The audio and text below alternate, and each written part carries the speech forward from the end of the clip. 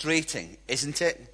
Have you ever walked into a room and forgotten why it was that you went in there? Forgotten what it was that you went in for? And then you think to yourself, I have to go back to where I was 30 seconds ago to try and help me remember. I'm glad to see that there are young people and older people nodding at this. Have you ever parked your car somewhere and completely forgotten where?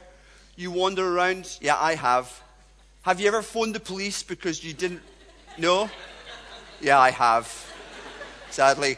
If only Apple invented Find My iCar app, it would be a lot easier for us. Forgetfulness then on the one hand is really frustrating that when you think of it, if you see the first picture up on screen, people have invented all sorts of things like knots for fingers to help you. That's going to cause ischemia in the end of your finger. Your finger's going to fall off, but at least you'll remember what it was you were supposed to remember. People have, they've invented whistles for keys, apps for iPads, brain training for consoles, post-it notes for office desks, and wives in general to help us remember things. Now, forgetfulness in life is frustrating and it's a hassle. But when it comes to the Christian faith, it's downright dangerous. Forgetting core Christian beliefs, forgetting the kind of things that Peter's been going on and on about in these opening verses, even in his first letter, the letter that precedes this one, forgetting all of the great truths of the gospel that he has passed on to them about the hope that they have in Jesus, about the growth that is possible in Christ-likeness through applying the gospel in our everyday lives, of the power that God has provided for us to become more and more like Jesus. If we forget these things, it's dangerous. It's so dangerous, in fact, that in this part of his letter, Peter he's really wanted to leave behind a bit of a legacy. In verses 12 and 13, we see he's saying, well, I know I'm going to die soon. I'm going to lay aside this tent. That wasn't his employment. He was referring to his body. I'm going to lay aside this body. I'm going to die soon, as the Lord Jesus has made clear. But Peter knows fine and well that his words will outlive him. And he's making sure that they'll always be able to remember the truth, and he states that explicitly in verse 15, that this is how they're going to grow in the grace and knowledge of our Lord Jesus Christ. And these are some of the things that he wants. So these things that he's spoken about so far are the things that he wants us to remember and to never ever forget. But there's a key turning point in this letter at this stage, where he will spend a lot of time in the preceding verses talking about one subject in particular and majoring on it. It's the return of Jesus.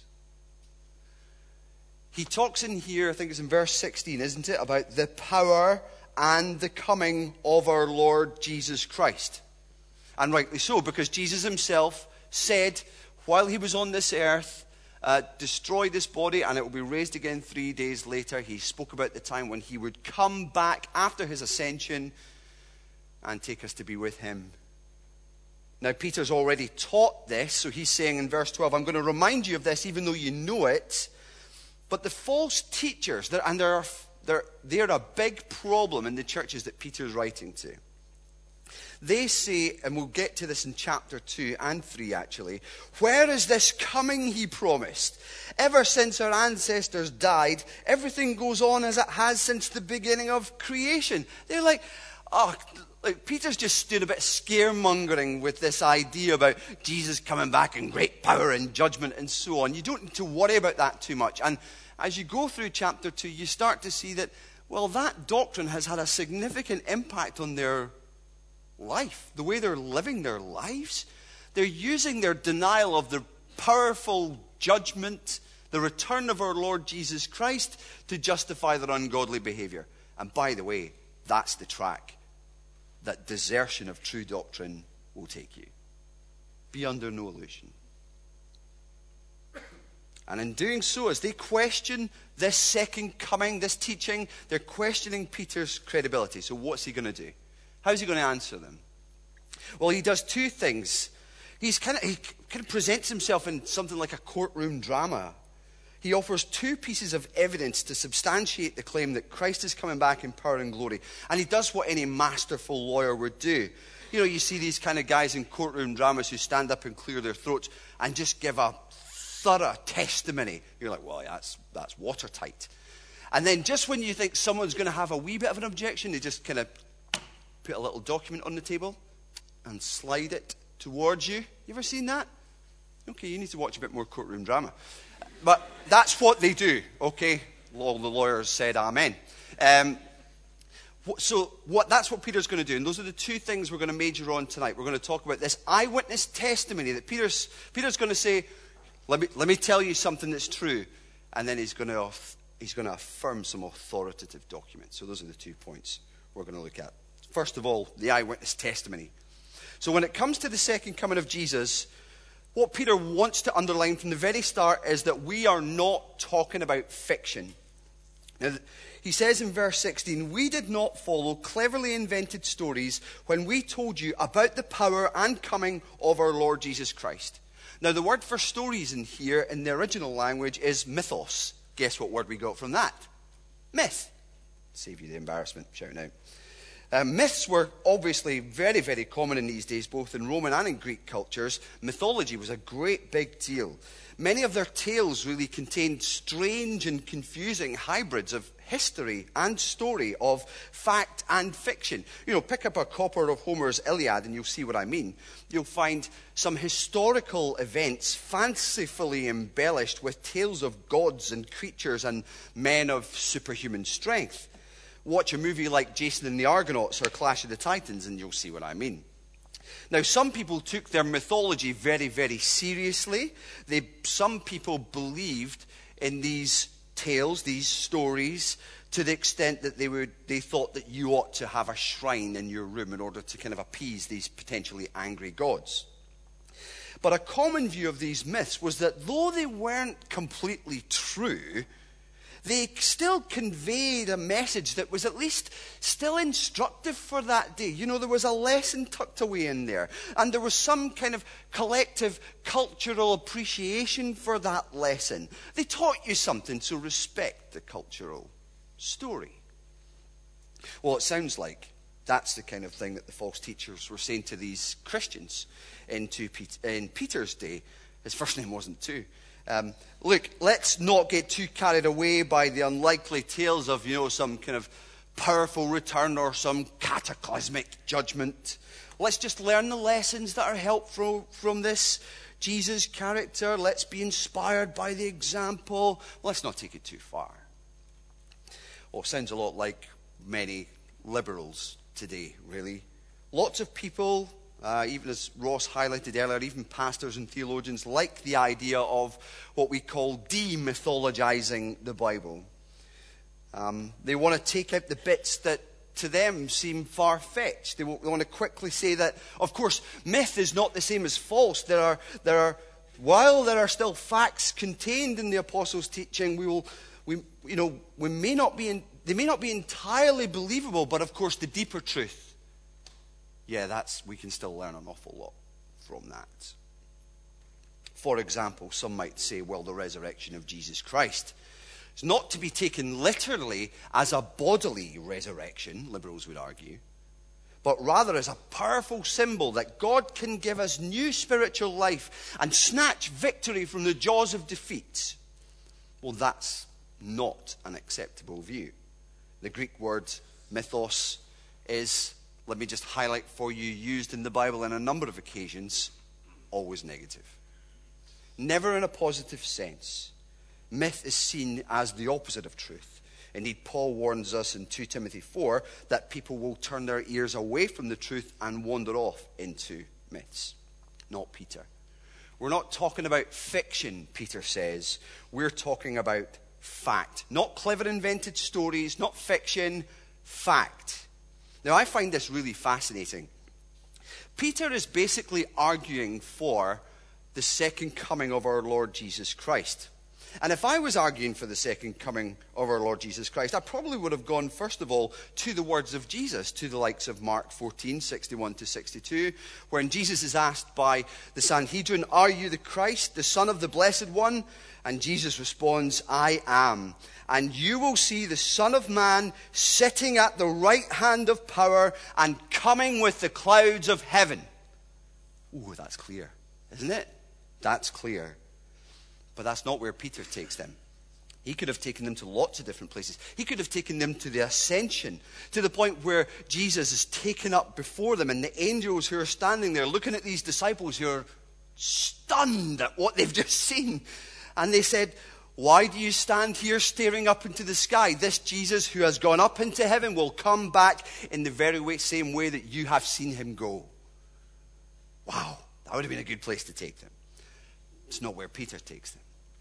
Peter takes them to the Transfiguration, which is the fancy name that we give the story that Ross read to us earlier from Matthew 17, of the time when Jesus' body was transformed, changed, when he was up on the mountain.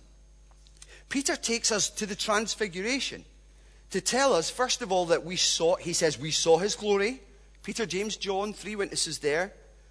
And you'll recall that as Jesus took them up on the mountainside to pray, and as he was praying, he was changed almost into kind of a brilliant light. And his glory shone. And that's what Peter's talking about in verse 17 when he says that they saw Jesus and how he received honor and glory from God the Father. I mean, the best word to describe this whole event was glory. There was an awe to be felt and a holy fear as well. I always laugh at Peter in some respects because he didn't really know what to say. It's, Jesus is transfigured before them and he's like, "Whoa, oh, it's good for us to be here," he says. You can think he's about to fall on his face dead at the glory of Jesus that's shining out. "It's good for us to be here. Shall I build 3 tents? Not his finest hour. But it's in the middle of that, it's almost like God the Father just says, "Shh, listen, this is my Son, whom I love. Listen to him. Stop talking. Take it in. See him for who he is. And don't dare let a word that he speaks be forgotten or ignored or reduced in terms of its authority or diluted. Believe it. Believe it." And then Peter said, "We saw him." It's almost in a sense he said, "Look, in that moment I knew that this was more than a carpenter from Nazareth. More than some kind of open-minded guru with love to spread." When Peter saw even the tiniest little, like the curtain was parted back of Jesus' true glory, even a tiny, tiny bit, when he saw that slither of Christ's glory, he knew that this was someone who was not to be trifled with. And he knew that with that same power, that's the kind of power, the kind of power that overawed Peter in that moment, was going to be magnified to the nth degree when Jesus returns. So Peter says, "I only saw a glimpse of it. It was enough to overwhelm me. If you catch sight of his majestic glory when he returns and you are not ready for it, or you are denying that it will happen, you're going to come apart. Because it is going to be immense and unbelievable." So don't listen to these guys who say, "Where is this coming that he promised? Ever since our ancestors died, everything goes on as it has since the beginning of creation. Day after day after day. Oh, come on, it's taking you a while." Oh, come on. Peter says, "Look to the Transfiguration. I saw a slither, and if you're not ready when he comes back, when that glory is revealed in full, it will be too late." So you see the argument that Peter is making here? Based on his eyewitness testimony, It's that this transfiguration provides further proof that one day the Messiah, Jesus, will come in great power and glory. And here's the application for us. We cannot be allowed to forget that. We must keep our perspective on the fact that there is a great, capital D, day coming. A day of salvation and a day of judgment. And we need to let the impact of that future event move us in the present, to let it spur us on to godliness and mission.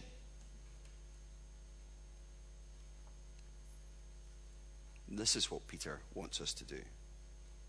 So like the masterful lawyer, Peter has presented his case, and this is the point where he kind of slips the document across the table to seal the case once and for all. Peter's point about the return of Christ should be believed anyway on the basis of a certain document called Scripture. He's referring back with every reference to prophet or prophecy in this passage to the Old Testament. And this is point 2, the authoritative documents.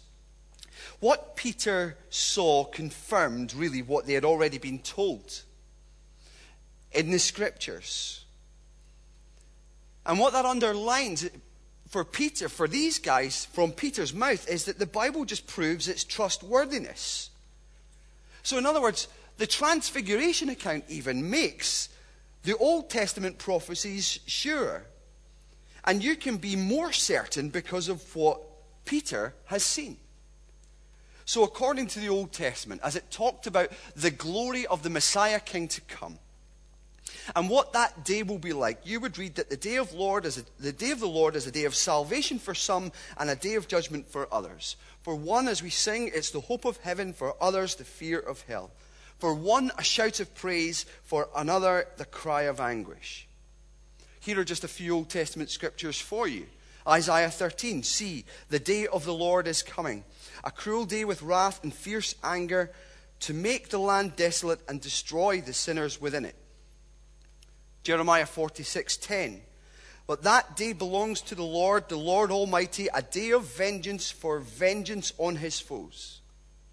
Joel 2:31. The sun will be turned to darkness, the moon to blood before the coming of the great and dreadful day of the Lord. And Zephaniah 1, the great day of the Lord is near and coming quickly. Listen, the cry on that day of the Lord will be bitter. That day will be a day of wrath, a day of distress and anguish, a day of trouble and ruin, a day of darkness and gloom, a day of clouds and blackness. Strong warnings. The Lord God reserves some of his strongest imagery in the Scripture to describe the end.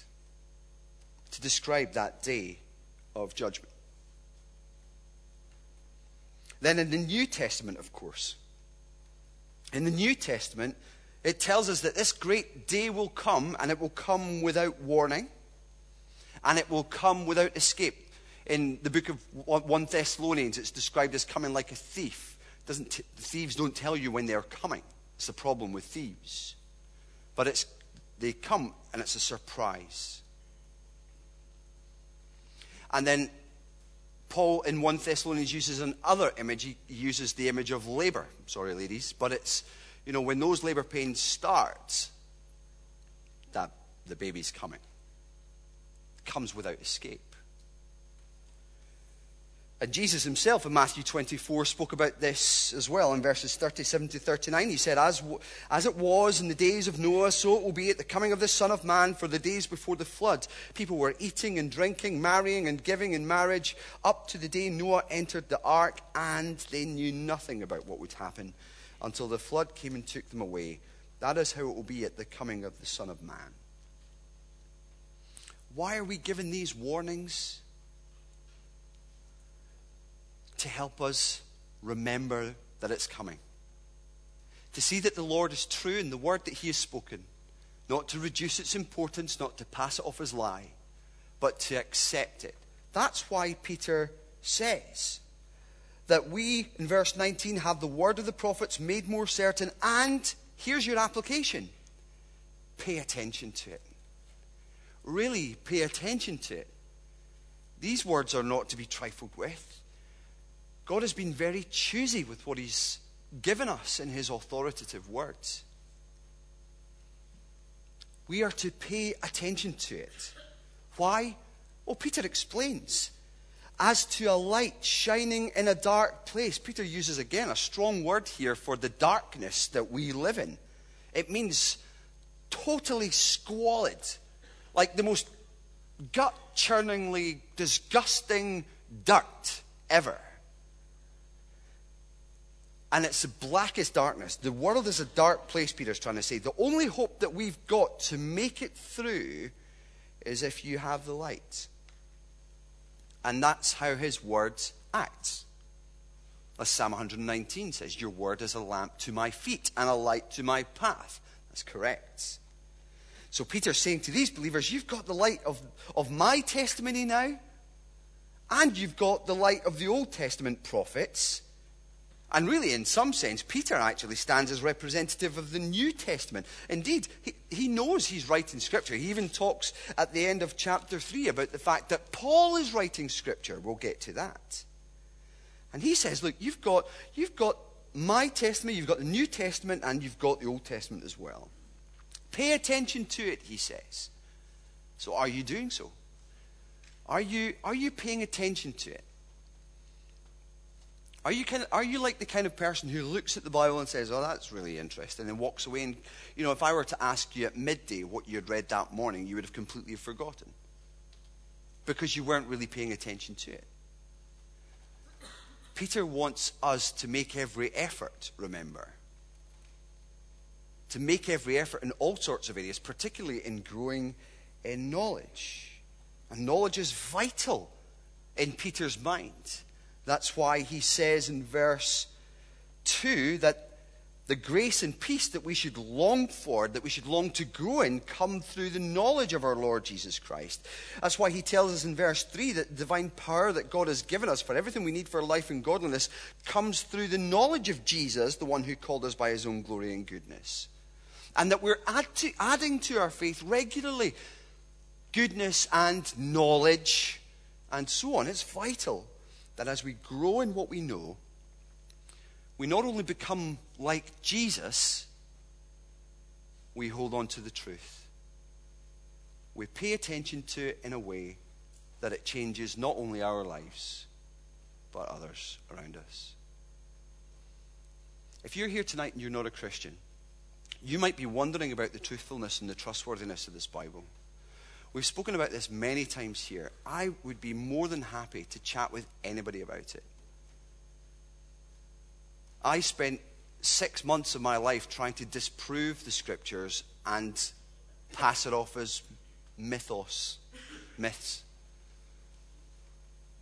I knew a growing sense of awareness that the more I read it, the more it attested to its own trustworthiness. And the more I looked outside of the Bible, even at historical documents that were Jewish and Roman, those who were anti-Christian, well, those accounts testified also to the trustworthiness of what we have here. And my encouragement for you is to pick it up and not read it like it's some academic exercise. These are the Scriptures that tell you about Jesus, and there is no one else in all creation. No one else by whom you can be made right and ready for this coming capital D day of judgment. Peter was overwhelmed at a slither.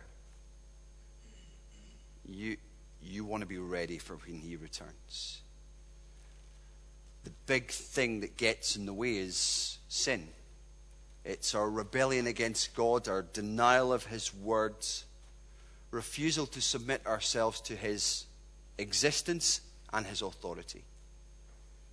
The appeal of the Scriptures again and again is turn away from that. That's wrong. Come to Jesus. His arms are open wide. Even if you've sinned terribly, he has more grace than you will find believable. He is extremely gracious. And I encourage you to come to him. Speak to myself or Ross about it, or maybe the person who brought you tonight. Don't leave without having some kind of integrity in examining whether or not this is true, these scriptures. Too much hangs on it.